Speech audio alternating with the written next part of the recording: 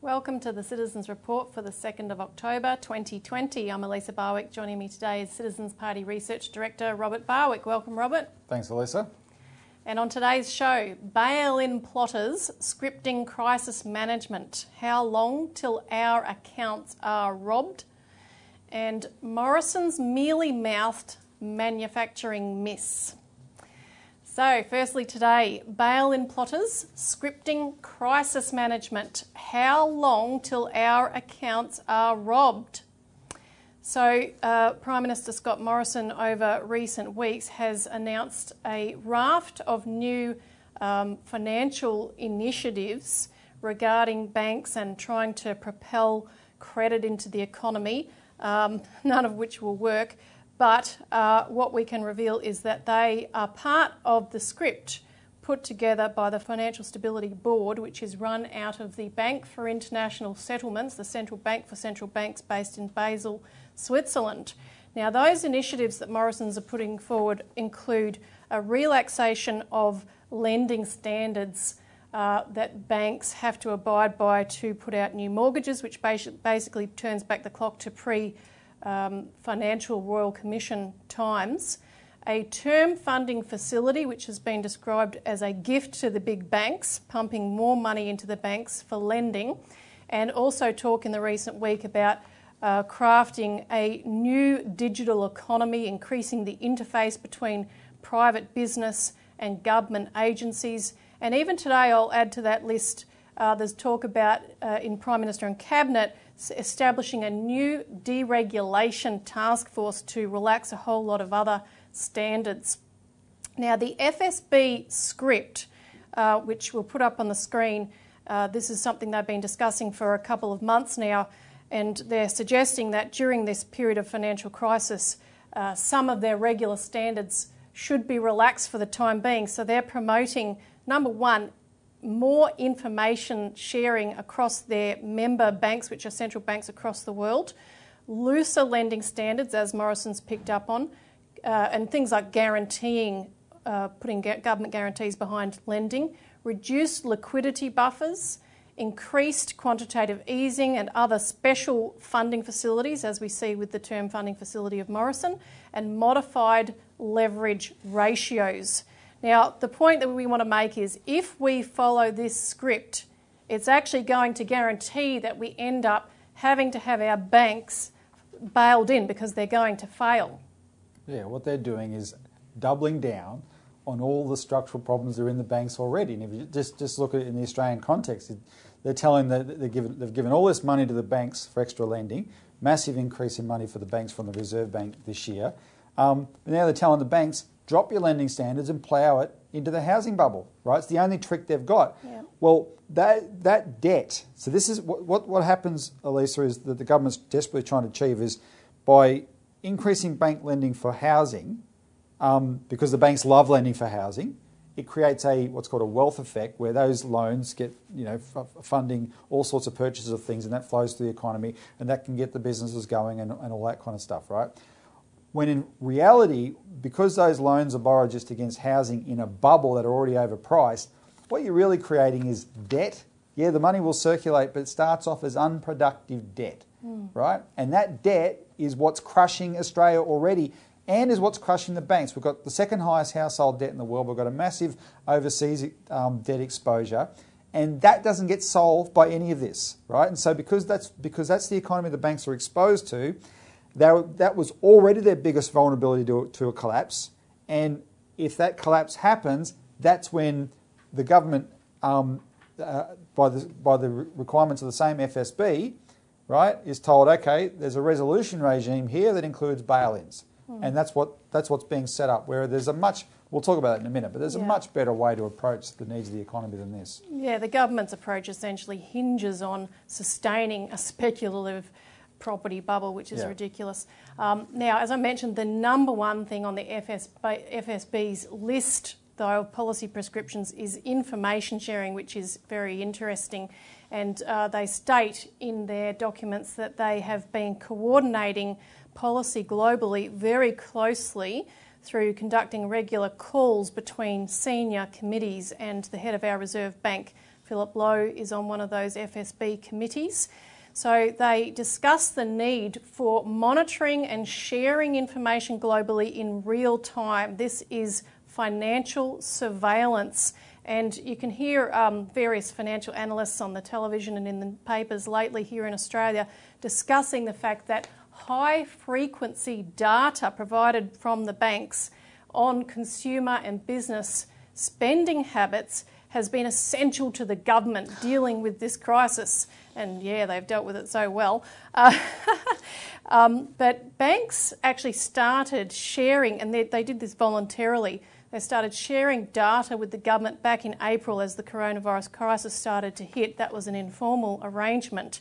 But in August, a major deal was signed between the big banks and the Australian Bureau of Statistics to make that a formal information sharing arrangement. And look at the other levels of information sharing that are going on, including with intelligence agencies. APRA, as early at the beginning of 2020, had been closely working with the world's top intelligence agencies and also with the Australian Signals Directorate and ASIO. Under part of the pretext of it was to prevent cyber attacks in finance and banking. Of course, we've started to expand our notion of crucial or vital infrastructure, critical infrastructure, to the entire banking sector.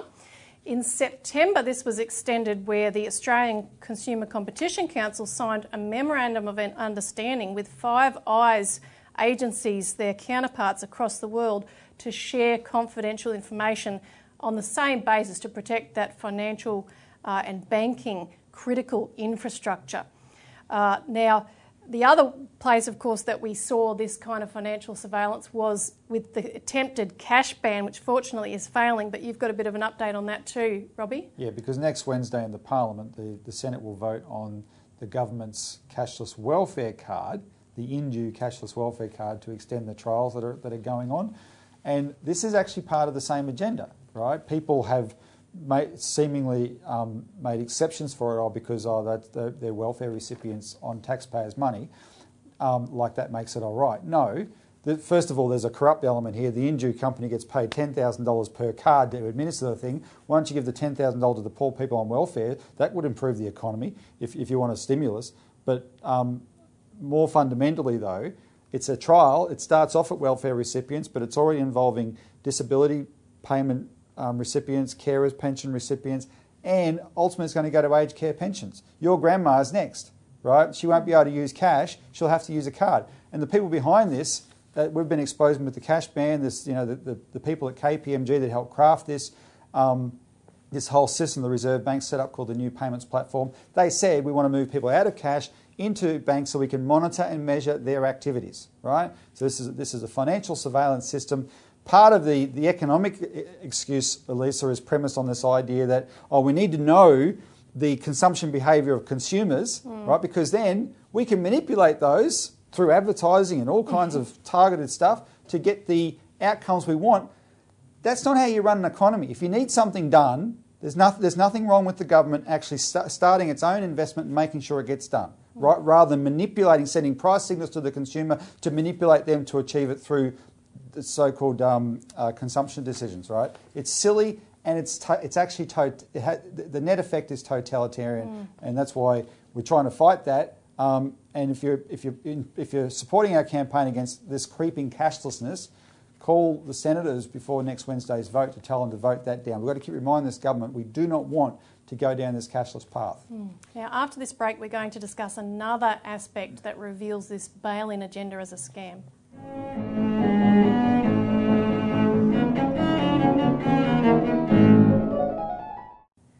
Welcome back to the Citizens Report. We're discussing how the people that invented bail-in are currently running Australia's crisis response. Now, one of the inventors of bail-in, one of three figures, has actually just come out expressing scepticism in the transition to bail-in, that the BIS and FSB are not going full hog with this. They're not making it work. He's worried the authorities don't have the balls, Elisa, Yeah. to steal your money. Yes, that's right. And this is a guy by the name of Paul Tucker, or Sir Paul Tucker, the ex-Deputy Governor for Financial Stability of the Bank of England and ex-head of the Bank for International Settlements Committee on Payment and Settlement Systems.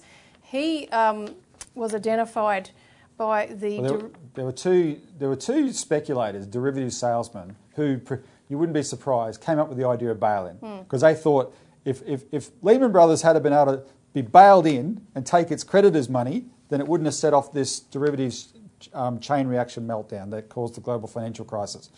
So they came up with it, but 3 people in existing government positions really made it a policy, and they credited Mark Carney, the Governor of the Bank of England, this gentleman Paul Tucker, and an FDIC official in the United States named Jim Wygand. And Paul Tucker is one of the 3 parents of bail-in, and he's not happy that it's not growing up very well. So there was a FSB workshop last month to which Paul Tucker was invited to speak. The FSB may not have ended up being that happy with it. However, what Paul Tucker said was rather interesting. He said that back in March, when coronavirus really started hitting the United States, the bailouts that were done on a massive scale undermined the bail-in scheme, and basically that, he said, I think the market thinks you'll still blink, really, when it comes to it. In other words, you won't go the full hog, you'll just keep bailing out the banks. But we'll roll a little clip of a little bit of what he had to say. And I think March will have fortified people in this. I think it is hard to explain the scale and rapidity of the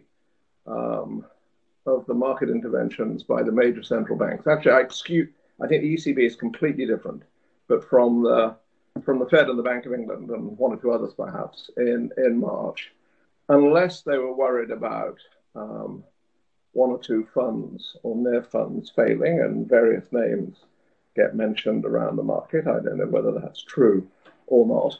And I think that in financial stability, we need the equivalent of a Paul Volcker moment in inflation. When will somebody be prepared, as Paul was with inflation, as my predecessors were in 1866, to let things fail if they're not systemic, and then support the rest of the market? And if there was support for non-systemic things in March, which I think plausibly there might have been, but I don't know that, then I think that the cost of that would have been to reinforce market perceptions that if any of the really big institutions gets into trouble, then you would blink.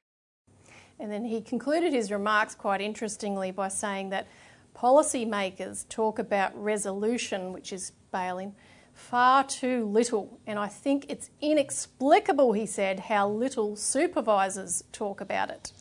Now, Elisa, what he's unhappy about is the fact that as bail-in has developed as a policy, so has the backlash, right? And in Europe, where not just Cyprus, but a lot of banks in Italy and Spain were bailed in different versions of bail-in, massively unpopular, right? The Italian government is trying to find ways around EU law so it can avoid bail-ins because it's incredibly unpopular. I mean, what do you think? You're going to steal people's money, hard-earned money, and think they're going to love you, right? And of course, that becomes a political factor. And in Australia, we are that political factor, right? We have made such a stink about bail-in since it first happened in Cyprus in 2013, and we saw in this same FSB's report the next month saying bail-in legislation is in train in Australia. We were all over it for the last 7 years, non-stop, and that's the fight we're doing now with Malcolm Roberts' bill to get that whole thing clarified in Parliament. And because we made such a stink about it, and in fact we identified the fight we waged in Australia is unprecedented anywhere in the world, maybe except for India, because most other places that have got bail-in laws, they were passed before the public had a clue, right? That didn't happen here. And last year, the IMF noted quite tellingly that the Australian government has taken a cautious public stance on bail-in. That's exactly what Paul Tucker's complaining about. Exactly. Because the government does not want to admit to what the truth is. Anyway, that's just a reminder. 2 months to go before the bill that Malcolm Roberts put up to clarify the bail-in law is introduced, is debated in the Senate. Keep calling your senators, etc., because Paul Tucker is just evidence that they want, he's part of the system that absolutely wants bail-in. They want Australia to be aligned to it. We can stop it here by forcing the Senate to pass Malcolm Roberts' bill. Now, there's more on that story you can read for background information in the latest Australian Alert Service, so contact us for a free copy if you haven't already. Now, we'll be right back to talk about Scott Morrison's manufacturing plan.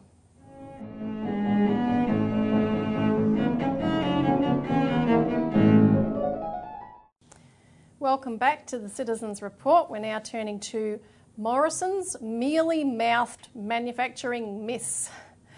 So yesterday, Prime Minister Morrison announced a $1.5 billion spend over 4 years to ramp up manufacturing. Well, ramp up in his mind, in his lunchbox.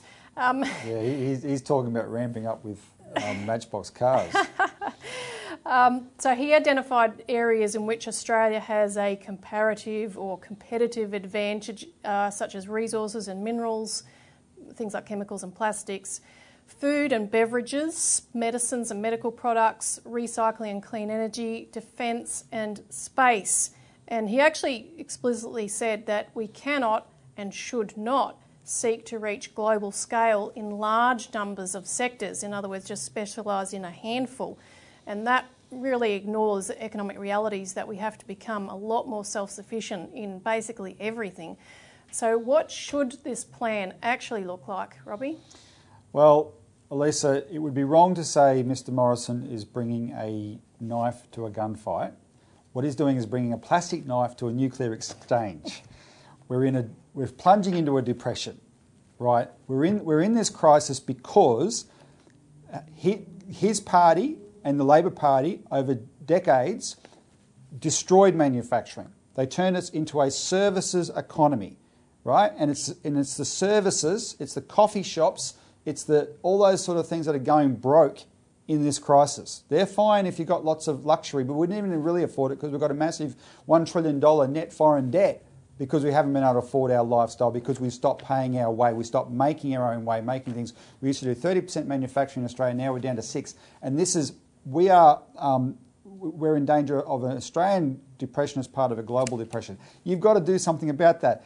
Now, earlier this year, he paid $130 billion to pay people to stay at home. Yet to address the post-crisis economic side of things, he's putting up what? $1.5 billion?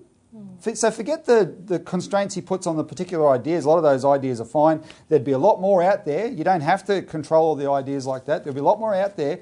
The issue comes down to who's going to back this stuff. So a real plan would involve a national development bank. And because what a national development bank can do is do what he's doing. Let's just give him that much credit, but on the scale that's required. Right? There's a lot of latent potential in the Australian economy, a lot of skills that are now lying fallow, a lot of innovation that never gets backed. And with a national development bank, you're not going to leave it. All these, as we discussed in the private banks, they just want to lend money to mortgages and exploit those poor people, right? You need a system where the government can have an institution that can say, we will back you. And let the people come with their ideas and get backing, and look what happens. Well, look what will happen, right? A lot of things will happen. And the bank can also help do the international liaison and all those sort of things to create supply chains and whatever. Look at I urge people to look at the video of our Citizens Insight show a couple of weeks ago, Professor Lance Endersby will put up, where the late Professor Lance Endersby, who actually, yesterday was the anniversary of his passing, bless his soul, we really appreciated being able to work with Lance. He had this vision for integrated national development that would make not just Australia productive, it would make Australia profitable. Because we've got our own growing market of a growing population, but growing markets in Asia that we could be supplying, right, and making money, making profit, but it requires infrastructure and vision to start with, and only the government has the scale and the capacity to do that. And that's what a bank can help you do. And it doesn't have to cost the taxpayer a dime because these banks make money in the long run, right? That's what they should be doing. And this, by comparison, this is absolutely pathetic. So our policy of a national development bank that we're working on legislation for to go in Parliament is very important. Now, this is coming up, though, Elisa, in the Parliament a lot. So a couple of days ago, there was a hearing on Wednesday. There was a hearing of the Senate inquiry the parliamentary inquiry we encourage people to make submissions to on diversifying trade and investment. There's a top economist at QUT, Dr. Mark McGovern. He testified before that. We want to play a little bit of a clip because he based his testimony around the fact that we need a national development bank. And so you'll hear George Christensen, the chairman, asking a question, and then Dr. Mark McGovern's response. I gather from all that you're saying that you are firmly of the view that a way that we should be looking at diversifying our market, our trade, is actually using more of what we send overseas ourselves in secondary processing. We've had a lot of submissions relating to that, a lot of submissions that are calling for the establishment of a national bank, national development bank.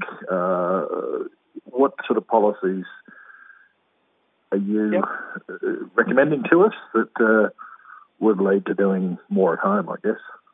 Yeah, well, I was actually just previously talking about the investment side of the story, right? And the conditions have actually been quite unfavourable in this country and not necessarily in other countries because of the way we allowed interest rates and things to determine the fortunes of enterprises, simply because of time. So going back to the trade side, it's relatively easy but not very productive, let alone profitable, not to do further value adding. And this goes back, if we look at agriculture, that most of our agricultural production is used in Australia. That's a long-term pattern, and the 22% or so that's exported is raw commodities. If we go to other areas where there's potential value adding, we are actually quite good when we want to at turning ourselves to making better production processes and better products. But to do that, you've got a window of development. You've got research in the universities, for example, which are funded at the moment through basically the government's budget. They would be much better off as public universities funded from a public bank without drawing on the government's budget. And in that case, we could actually set up a financial arrangement which suits the investment. We know we're going to have negative cash flow, even with a small business, but particularly with some of these long research projects, you have negative cash flow for a while, but over time, you get the returns. And the game almost is to say, we're careful about it, we pick what we think is reasonable, we accept failures. And if you go back to the old Commonwealth Development Bank, its whole purpose was to take on the risky ones, and by pooling risk appropriately, it was able to forego interest as due and things like this, but it knew the book would succeed. You will lose some along the way, but if you set up your book properly, you can finance things that individually are risky, but collectively they will pay off. So I think the diversification is broad. We need to diversify the types of products we can export, pick where we can be winners. Now, that exchange, Elisa, is actually a very positive sign because you can see there George Christensen acknowledged that they got a lot of submissions, which we encourage people to make, calling for a national development bank, right? We have to win this argument now. It's very urgent. The economy depends on it. But the economy is on our side in a sense, right? So stick with us as we fight this fight because we could actually achieve this here. Absolutely. Now, I also want to draw people's attention to the latest Citizens Insight show, which is available for you to watch on YouTube now. It's about China and how the means by which an enemy image has been fraudulently crafted vis-a-vis China, preventing the kind of cooperation that to get this perspective to develop Australia would be very, very useful to have as a cooperative partner. So watch that. We've run out of time. Thanks for tuning in. Thanks, Robert. Thanks, Lisa. Join us next week.